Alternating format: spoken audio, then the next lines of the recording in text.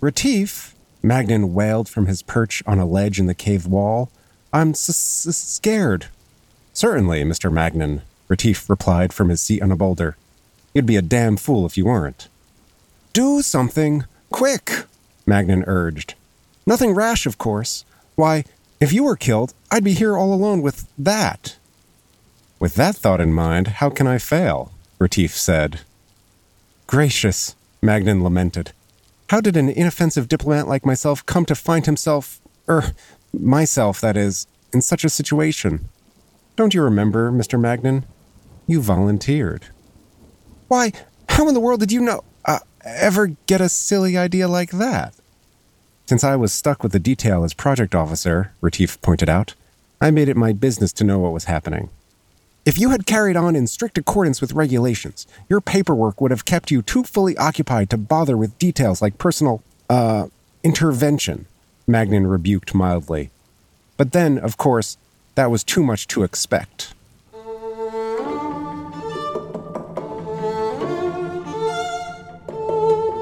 This is Dark and Stormy Nights, the podcast where we read the first page, and only the first page, of every novel ever written. I'm your host, Vin LeBate. And I'm your other host, Ben Blattberg. And tonight we're talking about the first page of Retief and the Pan-Galactic Pageant of Pulchritude by Keith Laumer, published in 1986. And this is a listener suggestion from our friend Declan McCarthy from the Library of Alien Rosie on Twitter. And joining us tonight is Zack Handlen. Welcome to the show. Thank you for having me. Are any of us familiar with Retief? The Retief series? I am not, but that name makes me angry. Every time you look at it, you want to say relief, but it's Retief. Mm-hmm. I actually apologize. I should have checked. I don't know if that's an actual legitimate name in a non-English language that I'm suddenly making fun of. If your name is Retief, I apologize. I'm the jerk, but it just I didn't realize, it annoyed me having to read that at first. I will say, according to Wikipedia, it is Afrikaans. Oh gosh, then I definitely apologize. I have a friend who grew up in South Africa, and she could speak Afrikaans. So I do objection cheerfully withdrawn. An Afrikaans surname common among the descendants of French Huguenots in South Africa. Which apparently, according to, again, this blurb on Wikipedia, Laumer just sort of dug up out of his subconscious without really thinking about it in any way. Yeah, I saw somewhere that Retief was chosen because it is fighter backwards by syllable, essentially, which is something. Mm-hmm. Oh yeah, so that's a note by Algis Budrys, noted science fiction author. Yes, I have never read any of these stories. I feel like it sounds familiar. Everything about this sounds familiar. Mm-hmm. Mm-hmm. I don't think I've ever read any Keith Laumer on purpose. I'm sure I've read, I used to read just anthologies of golden age science fiction, Mm-hmm. I'm sure there was a story of his in one of those that I read. But I've never read the Retief stories, and I don't even think I've read enough of Laumer to say this is Laumer's deal, give me a paragraph of Cordwainer Smith, and I could tell you, who wrote it, and potentially when. But this, I don't know. Yeah. So, did you guys like this? It just sort of read like bog standard.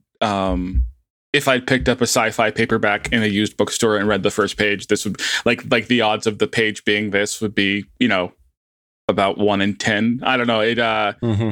It was much more immediately okay, I understand what's going on here. I get who's the hero. I get who's the cowardly guy. I guess I get the tone. It's supposed to be kind of funny. I'm pretty sure that there will be large-breasted women coming in at some point. Just it has that vibe of he's very much the ladies' man later on, mm-hmm. and there will be monsters and stuff. It pops. I will give it. It's it starts in media res, so bully for them.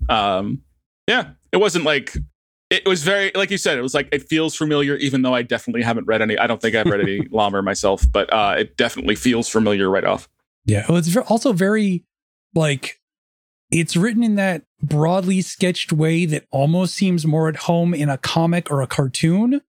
And particularly the, like, written out, like, stuttering, I'm scared. I feel like there was like a genre of pulp sci-fi that did that. Like, oh, this is comedy. So like, like that's part of the familiarity, is that idea of like very broad archetypes, very broad jokes. Yes. Broad. It's good. Yeah. Yeah. No, it's funny. It's always interesting to me from like a metacognition level to see like how I feel about a book the first time I read it versus how I feel about it when I'm actually like hearing it out loud or reading it out loud. And like, I did not, when reading this to myself today, I did not pick up on the like absence of said as a perfectly reasonable verb. Everything is like Magnan wails, urges, laments. Oh, that's so pulp. Rebukes. That's so pulp. Yeah. Yeah. It's just, and like, I don't know if it is funny because like you said, like it definitely gives you, it teaches you how to read it, right? It's like, okay, like they're going to get into trouble and Retief is going to, at least get himself out. Like, like I just picture him in this scene just like smoking a pipe almost, or just going like he's fine. And like we're not even talking about like the monster. So like yeah. Like the issue in this book isn't going to be like him fighting monsters so much as like him dealing with like annoying people who may or may not be human, right? I'm sure annoyance is a pan species attribute. Yeah, bog standard. It also feels like a cold open. It also has that feeling that a lot of books from that area, like TV shows have cold opens where you have a scene that doesn't necessarily have directly tie into what happens next, but you're just to give you a sense of what this is going to be. Like I couldn't guarantee that what happens next wouldn't have relevance to the plot, but I wouldn't be surprised it was just an opening scene to give you to establish who Retief is, to show how cool he is and how competent and what he does, and then we jump into the main plot, which may or may not connect back to this eventually, but. Yeah. No, that's excellent point. Like with the title of such obvious humor as the Pageant of Pan-Galactic Pulchritude. The Pan-Galactic Pageant of Pulchritude. Oh, okay. Oh God, I'm an idiot. It's a beauty. Oh God, I'm an idiot. Anyways, it's like right there on the cover too. Yeah. Okay. But like, yeah, the fact that this is about like a beauty pageant and we don't open up with that, like we open up with like an unrelated adventure. Definitely has a like oh we've ended this episode, Doctor. I don't know why I decided to make this a Doctor Who spinoff, but yeah, it definitely has that like the continuing adventures. I mean, and again, maybe this is just the cover, which I did look at some point when reading this, but like the tagline on this is "Only Retief can save us now." So I'm like, okay, like this is not a first Retief book. It's actually one of the later ones, apparently. Yeah. So here's a quick thing about the cover that I discovered, again, Wikipedia diving. The image of Retief on the cover, apparently Laumer was always dissatisfied with these covers because he didn't want Retief to be blonde. But the character itself is modeled after a specific actor. And I couldn't see it until I looked up. I was like, apparently he's modeled after Corbin Burnson. Oh, wow. Yeah. And you can see it the minute you hear it. Yeah. Wow. For those of us old enough to know what a young Corbin Burnson looks like. Oh, that's amazing. That's amazing. Well, did you look up any other covers? No, but I'm going to right now, actually. Yeah. Like the Wikipedia article on Retief features a lot of the original magazine covers, but not the novel. I'm just curious. Yeah, very much like a space James Bond in all these. Yeah, that honestly, that would have been my guess without even looking it up. Was just, I don't know why, I just had that vibe. Oh God. No, yeah, some of these are like, I think are very much clearly modeled on like a Bond. Yeah. I do like the one. There's one where he's lighting a cigar or cigarette using a laser pistol. Mm-hmm. That's nice. And oh gosh, the tagline on this is "Nobody does it better." Jeez Louise. Okay. Yeah. I also like the cover of Retief of the CDT, where he's like, it's a very small image, so I have trouble getting the details, but like he's straightening his tie or like drinking a cocktail or something in front of the carcass of some massive alien sandworm thing. And it's just a very well composed cover. Yeah, these are some cool looking covers. Yeah. Boy, yeah, this is the galaxy's only two-fisted diplomat returns. How do you spell Retief? Answer: conquering hero. I will say that's a cool idea for a character to have like a diplomat conquering. That's pretty cool. An action diplomat. Yeah, action diplomat. Like I did also like, you know, because I had that question of like, did I read any Lomer before? Like I did look this up, and like he was a diplomat after his military service, and so I kind of like that idea of just like it's very much. Oh God, what is the name? Sorry, there's this one British spy. Oh man. Okay. Is it James Bond? Well, no, it was I think a friend of his, Eric Frank Russell. So yeah, Eric Frank Russell. I believe I may be getting some of this wrong, but I think he was a spy, and he had this idea that like so he's a British spy, and he's thinking about like how to destabilize Japan. As you do. As you do. During World War II. I should say, like, yeah. It's 1980, and he's just thinking, yeah. And he's thinking about how to destabilize Japan, and he comes up with this plan to like, he's like, hey, if we just like do some cosmetic surgery on some spies and drop them in and just have them do sabotage, like you don't have to like invade with an army. You can just like paralyze a war effort with just like, his metaphor for this was like a wasp in your car. Like a wasp is no match against a car, but if it's inside the car, then it can crash the car. And so like that was like, I think he literally wrote up like this plan, and they never put it into practice. So he just wrote it up as a novel where like a human spy is invading this like imperial alien empire. Yeah. Once I hit Imperial Empire, you know I'm going to be fried for the rest of the podcast. But yeah, like so, like he has this idea, and he can't put it into practice, so he just writes a novel. And I wonder how much of that is like Lomer's, just like oh, this one time I couldn't do something because of like red tape, and like let me just like write that out as a story. Yeah, according to the Wikipedia, like a lot of this series is Retief dealing with just the dumbest bureaucrats. Which is also probably a lot of the fantasy of like, oh, if only I could tell these people what I really think about them. Yeah, interestingly, go ahead. Oh, I was just going to say, actually, you were probably going to say something that was connected to what he just said, so please continue. Probably not, but interestingly, the thing that this reminds me of most is the Valerian and Laureline comics, which are also about a couple of agents dealing mostly with extremely dumb bureaucrats, and also very much in this like, again, like broad pulpy comic style, and with this sort of satirical sense of humor.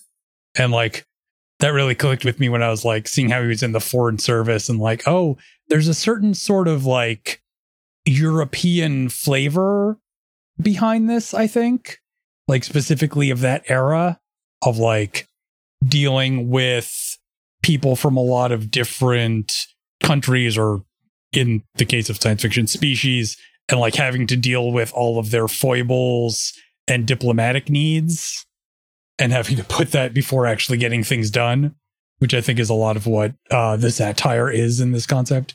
Yeah, I mean, it is a. I don't think I would necessarily. I mean, not to jump ahead, but I don't think I would necessarily read more of this. But that is a perfectly interesting and compelling concept for a series. Like the diplomacy of alien races is always going to be a thing that I'm down for.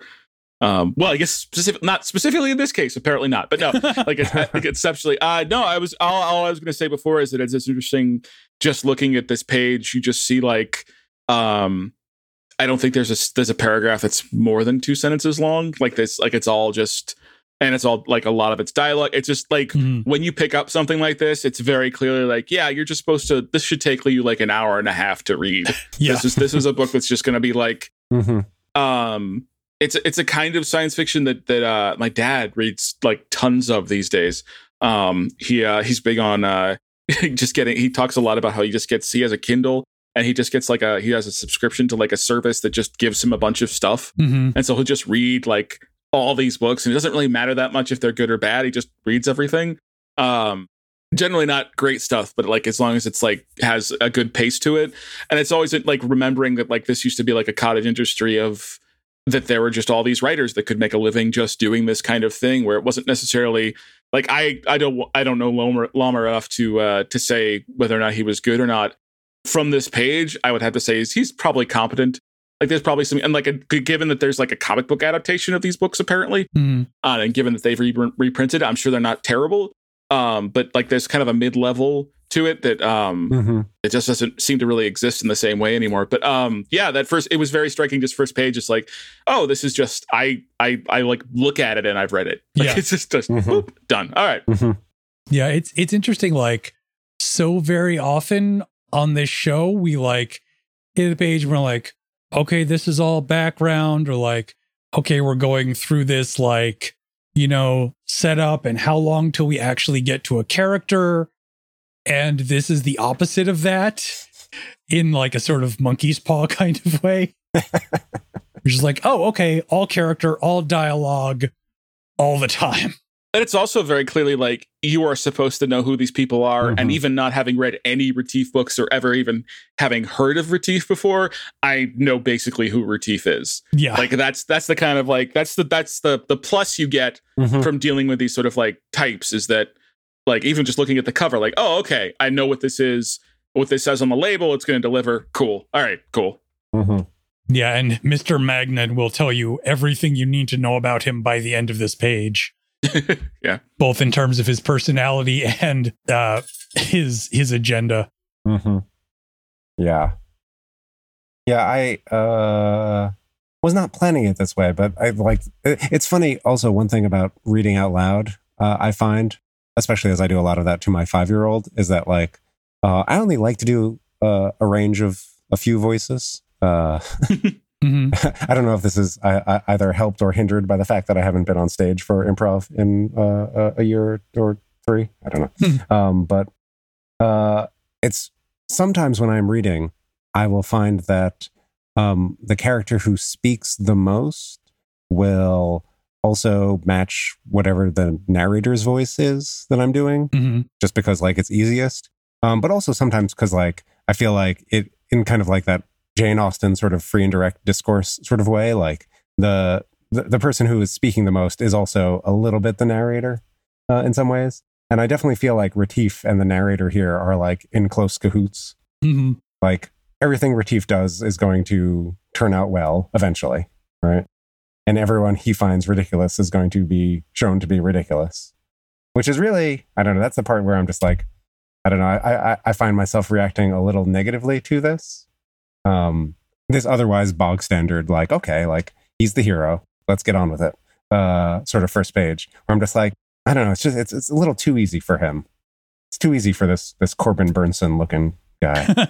Yeah, it does feel very, and I mean, we haven't even mentioned the whole, we did mention James Bond earlier, but there's very much it's not escapism. It's, you're supposed to be fantasizing that you're this guy, like, power fantasy. Yeah, and it's very specific who would fantasize themselves as this person. It's a very definite audience is like who is going to imagine themselves as Retief. And it's like, yeah, that's sort of it's kind of always the downside of pulp. If you want something more than just what it says on the wrapper, you're probably not going to get it necessarily. Like the really good stuff you will. Like there is pulp out there that is very surprising and does interesting things, but like this does not appear to be like 9 times out of 10 you're going to read this and, you know, like you said, the cowards are going to be cowards, Retief is going to be cool, handle everything, and blah. And yeah, that's not necessarily something that I need in my life. Yeah. Like, there's one thing, I don't know why I'm thinking about this, but like in Indiana Jones, one of the things that I think makes that so resonant to, I'll just say me, I don't want to make claims for other people, but like the fact that he is, like people point out like, oh, like Indiana Jones is like really interesting because of like this, they're like, because he's such a nerd or like this, but like the fact that he like barely makes it through so many things. Yeah. But he's like constantly on the back foot, makes him very engaging in a way that like I think a lot of lesser writers would be like, oh, like you want to see someone who's kicking ass. And it's like, well, like we actually probably relate. Well, again, I relate more to the guy who's like barely holding on. Wait, have we reached the therapy portion of the episode yet?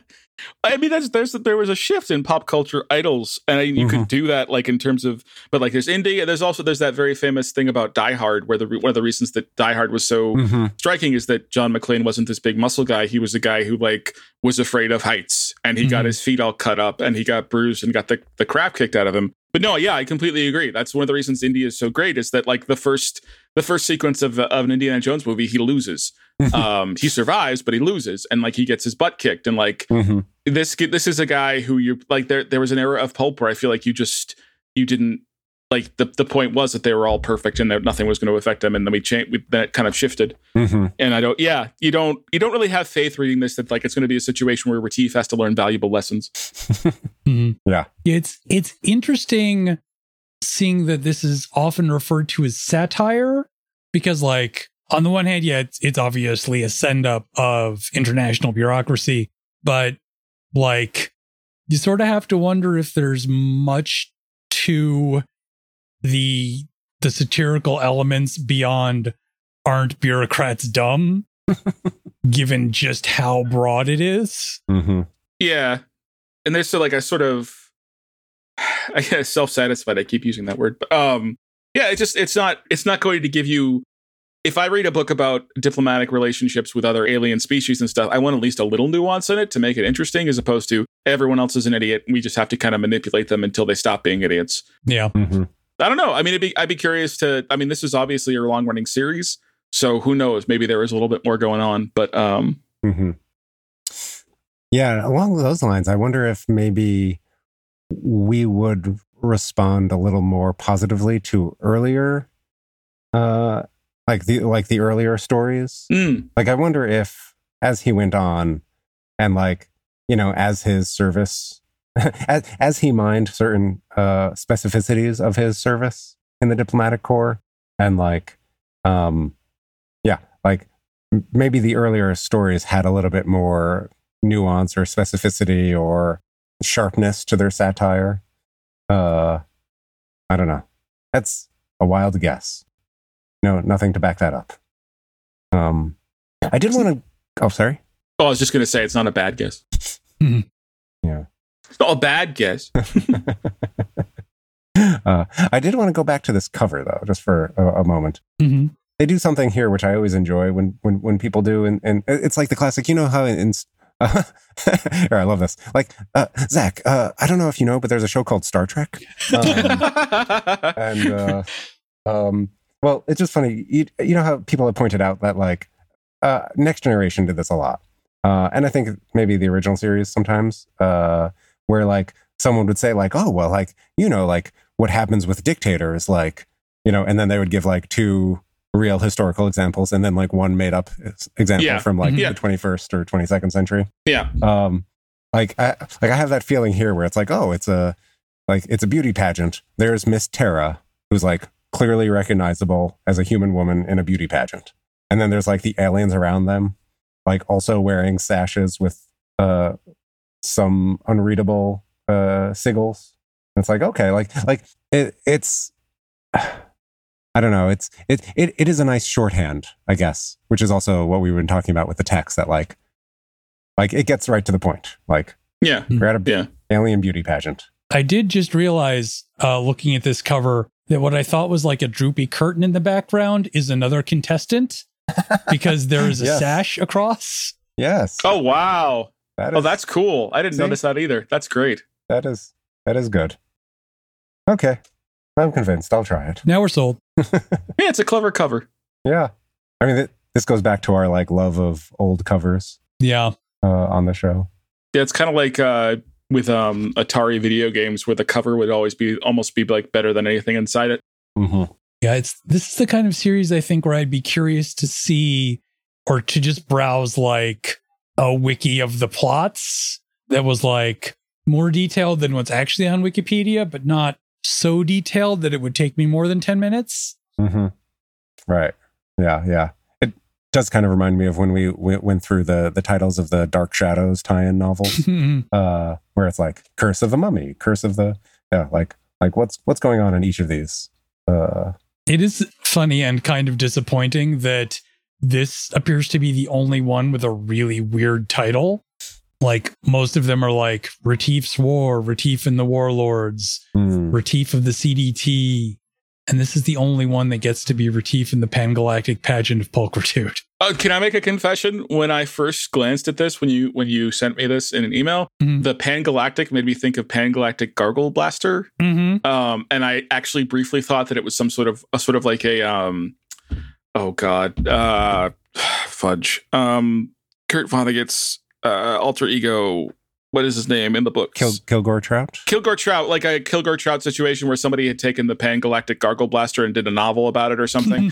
And then I looked at it like, no, it's just Pan-Galactic, which is a perfectly cromulent word that like that happens in like is definitely in a language. It just that was the thing that was in my head for a while, which actually kind of made this stand out to me a little bit more. And then I was reading it, and I was like, oh no, it's just that kind of sci-fi. Okay, cool. And actually, I say that so dismissively, but it's actually fascinating. Like, there are hundreds of different like little series like this that I'll probably never read because it's just not a thing that I'm really into. Like, I like really good science fiction and I like good genre stuff, but I've never been the kind of person that could, especially like at least at this point in my life, I really can't sort of like knock back and read like a B-level series. I want something a little bit more for my time. But like, it's just all like this creative output of this guy who did these books for years.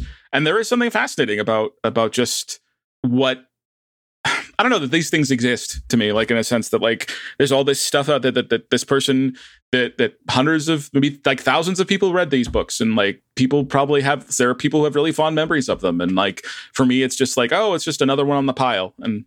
But yeah, like it's interesting that like this was high enough profile that like there's a quote on the Wikipedia page from Theodore Sturgeon. Nice. Not a positive quote. Hey, what's the quote? I find nothing admirable or amusing about lies and double dealing. What slams the ultimate lid on the whole scam is Lalmer/Retief's lighthearted callousness towards one species or another of funny little green N-word. Oh. Yeah. Oh, boy.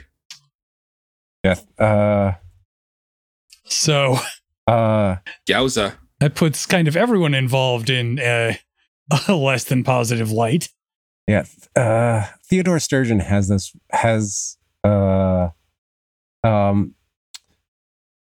Sturgeon has, for the time, some of the sort of most, well, let me rephrase that.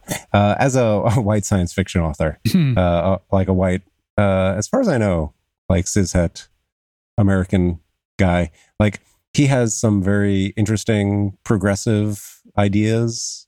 Like he has this one story called The World Well Lost, where these two aliens are on Earth, and like they're refugees from their country, their planet, and someone from their planet comes in and is like, oh no, like we need to arrest these, we need to extradite them, they're sexual perverts. And what it turns out is that on that planet, there's like a big sexual dimorphism. So like male and female just don't look alike. And it turns out that these two on the run are homosexuals. And like the end of the story is that like the hero lets them go live a happy life elsewhere. Because like whatever, like love is love. Which for like a 1950 something story about homosexuality is, I think, pretty good. Mm-hmm. Yeah, I think not to defend the use of the word, but I think in that era, like it, like he was using it for a very clear rhetorical point. And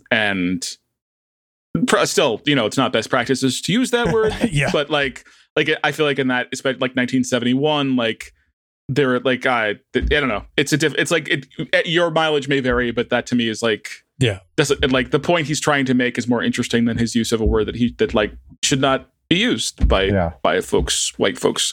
Mm-hmm. Yeah, that was in a published review. Yeah. Nice. Okay. Oh man, we should read more Sturgeon. Anyway, yeah, I want to, like, I wish I had more to say about this one particular page. I feel that like, is there anything on like the sentence level that is interesting, or we've talked about, like there's definitely some craft and care here in making sure we understand that like Magnet is a worm, and Retief is cool as a cucumber.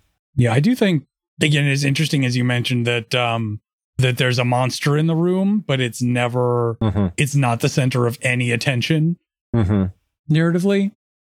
That really tells us something about like where the values of this are going to be. It really is fascinating that like you already pointed out, the fact that the word "said" never comes up, but he does like say rebuked mildly. It's like, oh, okay, that's where we are. We're but yeah, it's like there's a very clear, even if it's not the most nuanced or like the most immediately interesting, it's very good. Like he does a great job of like immediately selling exactly who these people are and what the vibe is in the room. Yeah. Yeah. There's also one joke that I kind of like more than other jokes here, where Magnan said, "Do something quick, nothing rash, of course," which, like, not a complex joke, but like I enjoy that, like it's both kind of funny and like I think going to be indicative of like Magnan's personality and the problems that Retief faces, where like and the problems that Retief causes that apparently he has a reputation for. Yeah, it does. It does also set up a dynamic that they talk about in the Wikipedia page. The idea of Retief having to deal with superiors or bureaucrats who always want who get in the way and like make everything more difficult. That's literally what's happening here. Is that like he's cool and collected. He understands the situation. The other guy's freaking out and demanding he do something and take care of the problem and all that stuff. And like the dynamic is very much, oh, okay, this is going to be, which again, that's one of the values of comfort food. Like you go in, what this book's going to be. And like, there can be a charm in that. Especially, I mean, if you're writing a long running series, that's one of the reasons a long running series exists. But the fact that you can pick this up without having any knowledge of Retief and immediately grasp that, like I didn't even know a lot of that stuff, like the fine details without looking it up, but like just reading it, it's very clear that what's going on, and that's impressive. That takes a certain level of craft, because it doesn't stop and say Retief was blah blah blah blah blah who did this, and Magnan was blah blah blah blah who did this. It's like all done, and there is a certain clumsiness to doing it in dialogue, but he does it with a certain amount of craft that's definitely competent. Yeah, I definitely do find myself a little more interested in maybe some of the earlier, like, yeah, I'm curious how the earlier ones, like, I'm sure the short stories will have a similar economy of characterization, let's say. Like, right, you can only do so much in a short story, especially I'm sure like the first one that introduces him is going to be pretty like lantern jawed in its depiction of him. But I don't know, there could be something here. I mean, if you're curious, you could also try his other series, Bolo, about a group of self-aware tanks. Cool. That's actually that's an interesting idea. Or a Saturday morning cartoon. I don't know which. Which starts with Bolo, Annals of the Dinochrome Brigade. Wow. I mean, See, now that's like, and that's straightforward, or is that satire? Mhm. I can't. Yeah, I'm not sure what else to really say about this. Yeah. Yeah. Well, any final thoughts, Vin? Or Zach, if anything comes to you? I mean, I do really like that observation you made about the cover being a giant alien as the background. Yeah, that made me like it a little bit more. That was really cool. Yeah. Yeah, it is one of those situations where like sometimes a cover will earn a book some extra leeway. Mm-hmm. But I mean, you know, it does seem like a very breezy read. So if I was in the mood for something almost pathologically light, I could see trying it out. But as it stands, I'm not particularly drawn to the series at this particular moment in time. Just to double check, this is currently in your collection? Oh, no, wait. We got this from someone else, right? Yes, this was a listener submission. Oh. And reminder to listeners to submit. Okay. Well, on that note, on that call for action, give us your book so that we can be stymied by them in one way or another. Zach, where can the people find you? I have a Patreon. Just Google Z Handlen, or just patreon.com/Z Handlen, where I am currently reviewing Star Trek Voyager. I am in the 6th season, and I am also reviewing the 2nd season of Star Trek Lower Decks, and I'll probably be doing something else after that.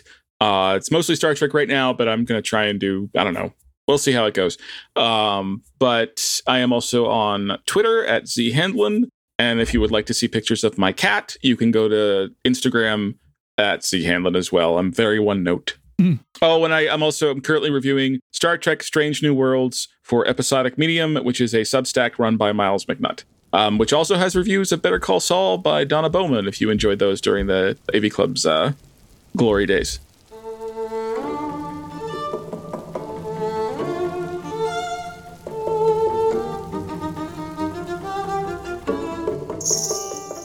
Thanks for joining us on Dark and Stormy Nights. I've been your host, Finn LeBate. You can find me on Twitter and Instagram at Mr. Reciprocity, and you can find the games that I write at mrreciprocity.itch.io. And I've been your other host, Ben Blattberg. You can find me on Twitter at InCatastrophe. For show updates, corrections, and occasional bouts of actual research, subscribe to our monthly newsletter at monthly.darkknightsreads.com. For everything else, follow Dark Knights Reads on Twitter or visit darkknightsreads.com, and we'll meet you back here next time, weather permitting.